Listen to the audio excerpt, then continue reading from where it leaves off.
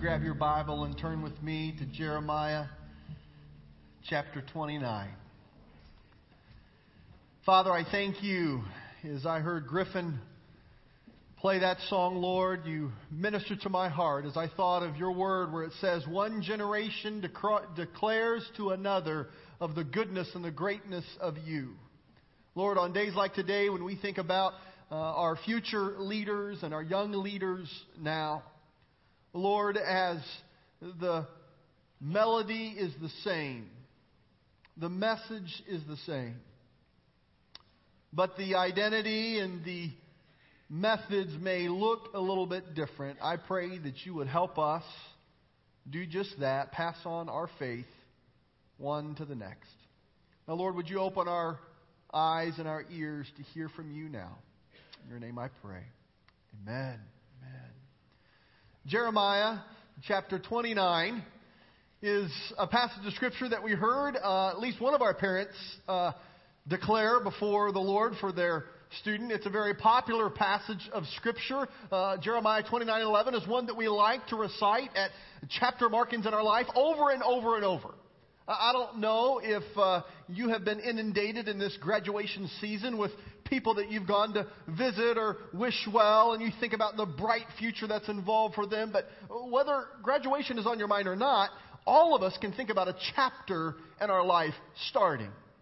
Maybe it's a chapter in your life where you're just entering into retirement, or a chapter in your life where you're just embracing what it means to be grandma and grandpa. Maybe it's a chapter in your life that you are seeing health that is failing. Maybe it's a chapter in your life where you see your career taking a turn, or you're entering into a new stage of life with kids or whatever it may be. But we all see new chapters in our life, and we hear a passage of Scripture like Jeremiah 29:11 that says to us, you can look there, for I know the plans I have for you, declares the Lord, plans to prosper you, not to harm you, plans to give you hope and a future. I love that. That's kind of like moments where my future is so bright I have to wear sunglasses kind of a thing. It's just nothing can stand in my way because I love God. He has a future for me. This morning I've got good news, bad news, and better news. This is the good news. We love a verse like this. I think it's easy to let our minds slip into thoughts of, God, you have plans for me. Every job interview ahead of me, they will say yes, yes, yes. God, you have plans to prosper me. I see a bank account with lots of zeros in the back part, not in the front part. Just lots of things accumulating. God, I see you have plans for me. You have that special person, the love of my life, who is absolutely perfect. You have wonderful plans for me. Well, here's the bad news. We'll just dive right into it. We don't like to look at Jeremiah 29:10. Look at that with me real fast. Oh, this is exciting on graduation Sunday. The context here is the children of Israel, they're in exile. They're in bondage. And look what the Lord says. This is what the Lord says.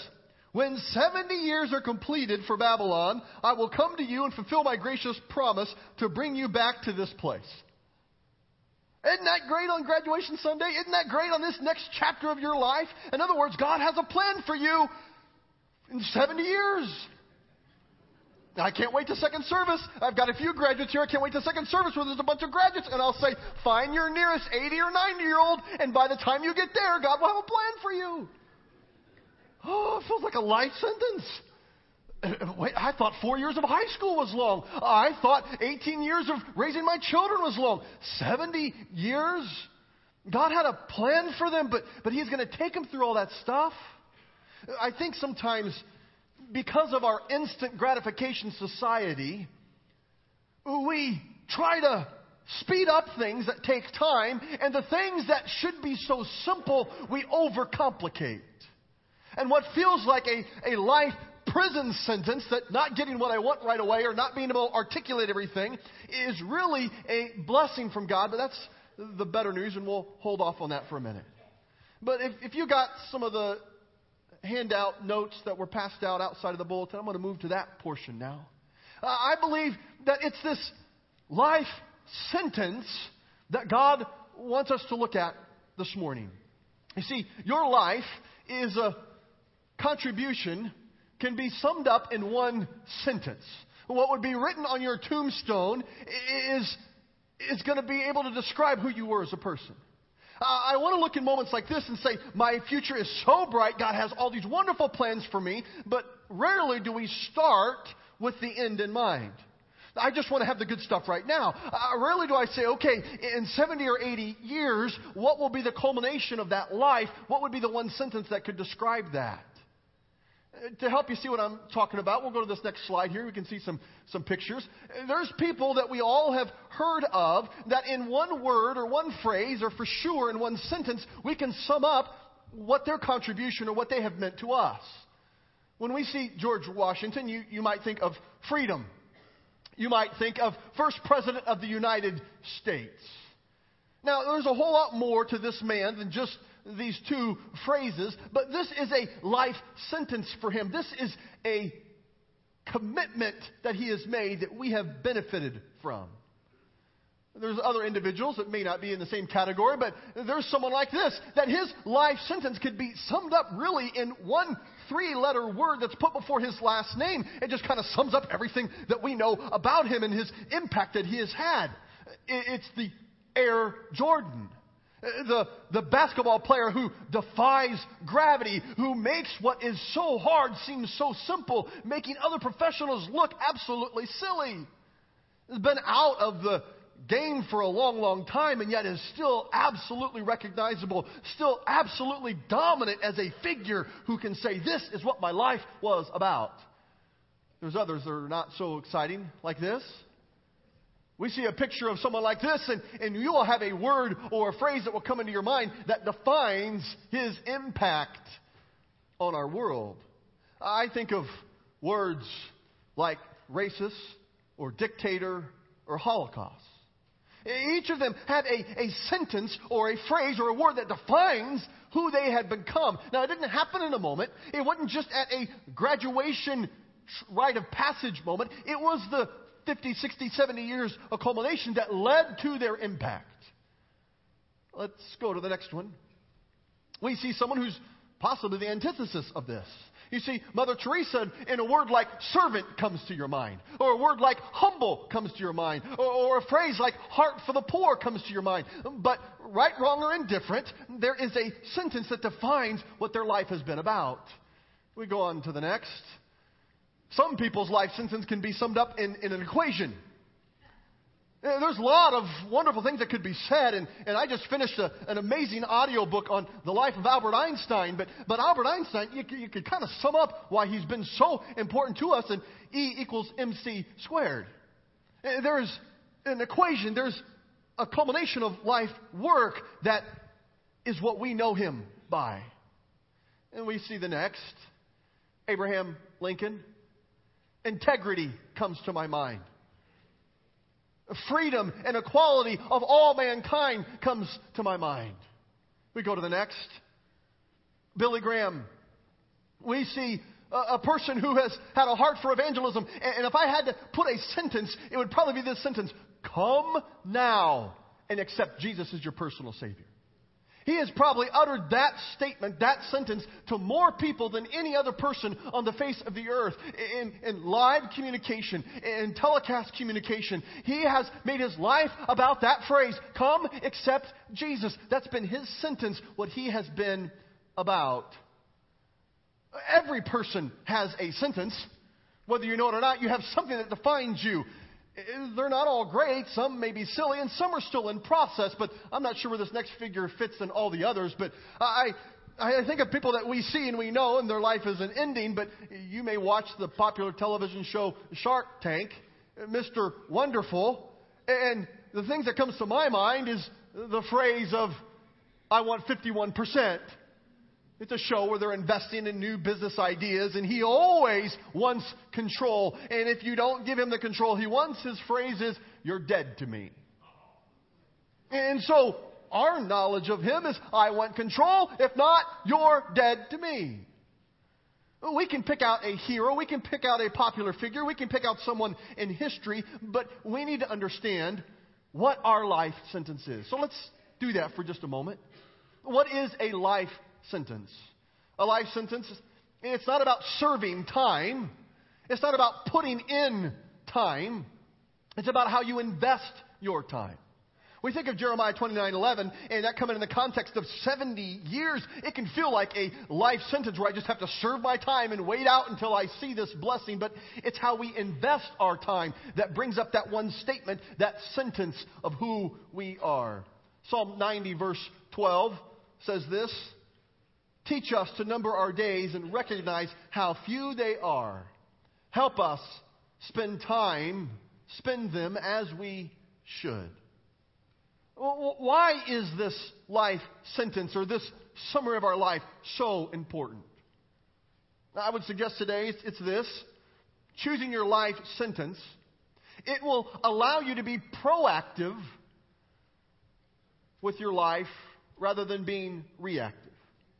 It's a moments like this that we can look to the future and our hopes and dreams, but we need to remind ourselves that everybody gets somewhere, but few of us get somewhere on purpose. Where is it that I'm intending to go? And so on days like this, where we're honoring our investment in our kids, honoring the investment of the church in the life of the next generation, we're celebrating and making our commitments publicly of what we're going to do before God and our family here at church. We need to ask ourselves, am I planning my future with the end in mind? Do I have some kind of scope of where I think I need to be going? Choosing your life sentence allows you also to recognize opportunities that God would bring into your life. If I'm thinking about the end in mind, what I want my life to be about, I can begin to look for what God is bringing in to my life. Ephesians 5:15 and 17 is paraphrased this way in Eugene Peterson's The Message. "So watch your step, use your head, make the most of every chance you get." These are desperate times. Don't live carelessly, unthinkingly. Make sure you understand what the Master wants. When I'm choosing what my life will be about, if I could put it in a phrase or a sentence, I'm starting with the end in mind. I can begin to see that God has a plan, and it may take a life for it to take place, but it's important. Well, how should I choose this sentence? How should I narrow down this life sentence? Well, I believe we need to include God in our plans. We can go on to the next slide here. How should I choose my life sentence? The next one more. I need to include God's plan for my life as I choose this sentence. It's not just about what's trendy. It's not just about what makes the most money. It's not just about what the family trade has been. It's not just about what my hopes and dreams are for my kids.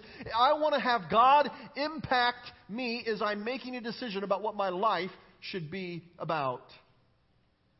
Ephesians 1:11 and 12 is paraphrased this way. It's in Christ that we find out who we are and what we are living for. Long before we first heard of Christ and got our hopes up, He had His eye on us, had designs on us for glorious living. Part of the overall purpose He is working out in everything and everyone. See, our life can be summed up in a sentence. How we choose what it is we are about is very important. Allowing God to be the center of how we choose to define ourselves is absolutely critical. And here are 3 things that I think help us see what God wants to do in every single person's life. I don't know who it is that every graduate is supposed to marry, if it's God's will for them to be married. I don't know how to answer what God wants to do in your next chapter of your life. But these things are true for every single child of the King. I want you to first see that you were created to experience God's love. When you're looking at your sentence, what you want on your tombstone, what your life will be about, when people see your picture, what they will remember about you, God has a plan for you, and it's first and foremost this, to know that you were created to experience Him. John 3:16 and 17, this is how much God loved the world. He gave His Son, His only Son. And this is why, so that no one would need to be destroyed. By believing in Him, anyone can have whole and everlasting life. God didn't go to all the trouble to send His Son merely to point a finger of accusation, telling the world how bad it was. He came to help and to put the world right again. Sometimes I think a paraphrase like that is helpful for a verse that we've memorized and we know it over and over and over again, to hear that God has a plan, and He wants you to experience His love. But it's not just an experiencing His love. He created us to express His love. Is there anything in my life sentence that would ever speak to me experiencing the love of God? Is there anything in the description of my life that would talk about me expressing the love of God to Him? Would I express love to God? Matthew 22 and 36 through 38, we find Jesus giving us some words. He was asked, "Teacher, which is the greatest commandment in the law?" And Jesus replies, "Love the Lord your God with all your heart, with all your soul, with all your mind." This is the first greatest commandment. We have it written on our wall to your left. 1 John 5:3. The proof that we love God comes when we keep His commands, and they are not at all troublesome. I begin to live obedient, and so I love God by obeying God. I love God by putting Him first in my life. I was created to experience His love. I was created to love Him. And I was created, and you were created to extend God's love to the world around us. Matthew 22, 39 through 40.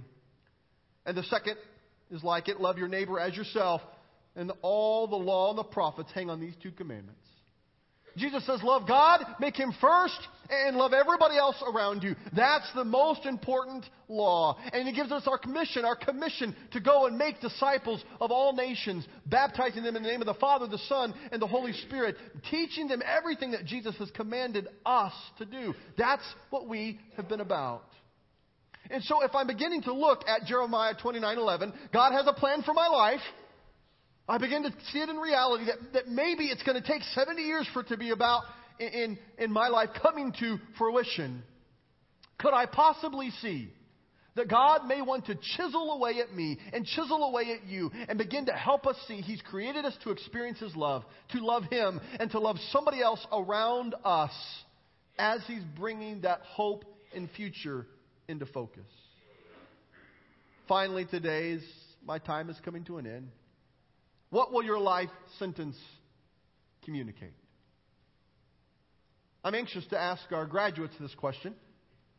But as I said this morning, I don't think it's just for them today. See, your life sentence and my life sentence will reveal who and what really mattered in our life.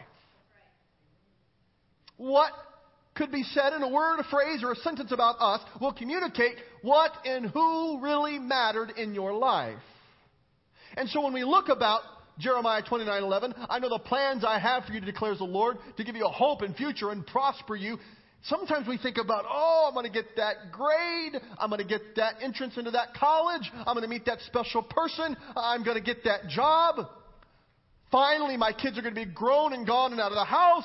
Finally, I'm going to be a grandparent. Finally, I'm going to be without pain once I get that procedure done. What is it that I'm hoping and dreaming for? Is there anything in my hopes and dreams, anything in my life sentence that would articulate what's most important to me? I'm not saying it's bad to have goals. I'm not saying that we shouldn't have a desire to achieve and work hard. But what is it your life is absolutely about? It will tell you what you worship and what you live for.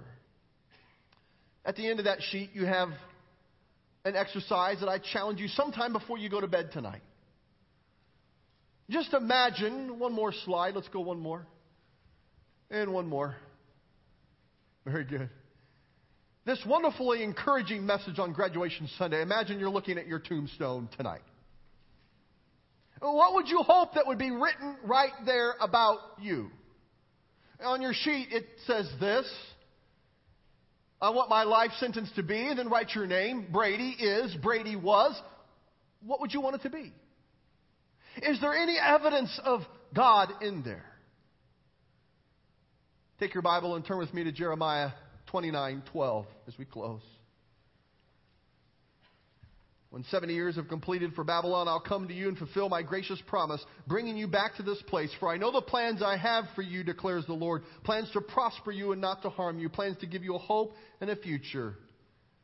Here's the greatest news. Then you will call upon me and come and pray to me. And I will listen to you. You will seek me and find me. When you seek me with all your heart, I will be found by you, declares the Lord, and I will bring you back from captivity. As we close today, I think the good news is God has a plan for you. The bad news is it may not be what you think it is, and it may take 70 years for it all to come together. But the great news is God's greatest plan for your life, the life sentence is, He is your plan. I don't know what job you will or won't get. I don't know how successful you will be compared to the world's standards. I don't even know what newspaper article, what they would say about your picture in your obituary. But I know that God says, my plan for you is, no matter what exile you face, no matter what problems you face, you call out to me, I will hear you. I will answer you, and I will deliver you in my time. So our hope today is bright. Not because I get everything I want. Not because when I live for Him, all of my cares and concerns go away. But because He is big enough, He is strong enough that He keeps the end in mind. He says, Brady, when you make a 70-year commitment to me, to call out to me in times of trouble, know that I will listen. When I make a 70-year, 80-year, 90-year, 100-year commitment to God, that I will pray and seek Him with all of my heart, He promises that I will find Him and I will delight in Him. I believe that's a life sentence that is worth living. Would you stand with me as we close this morning? Heavenly Father,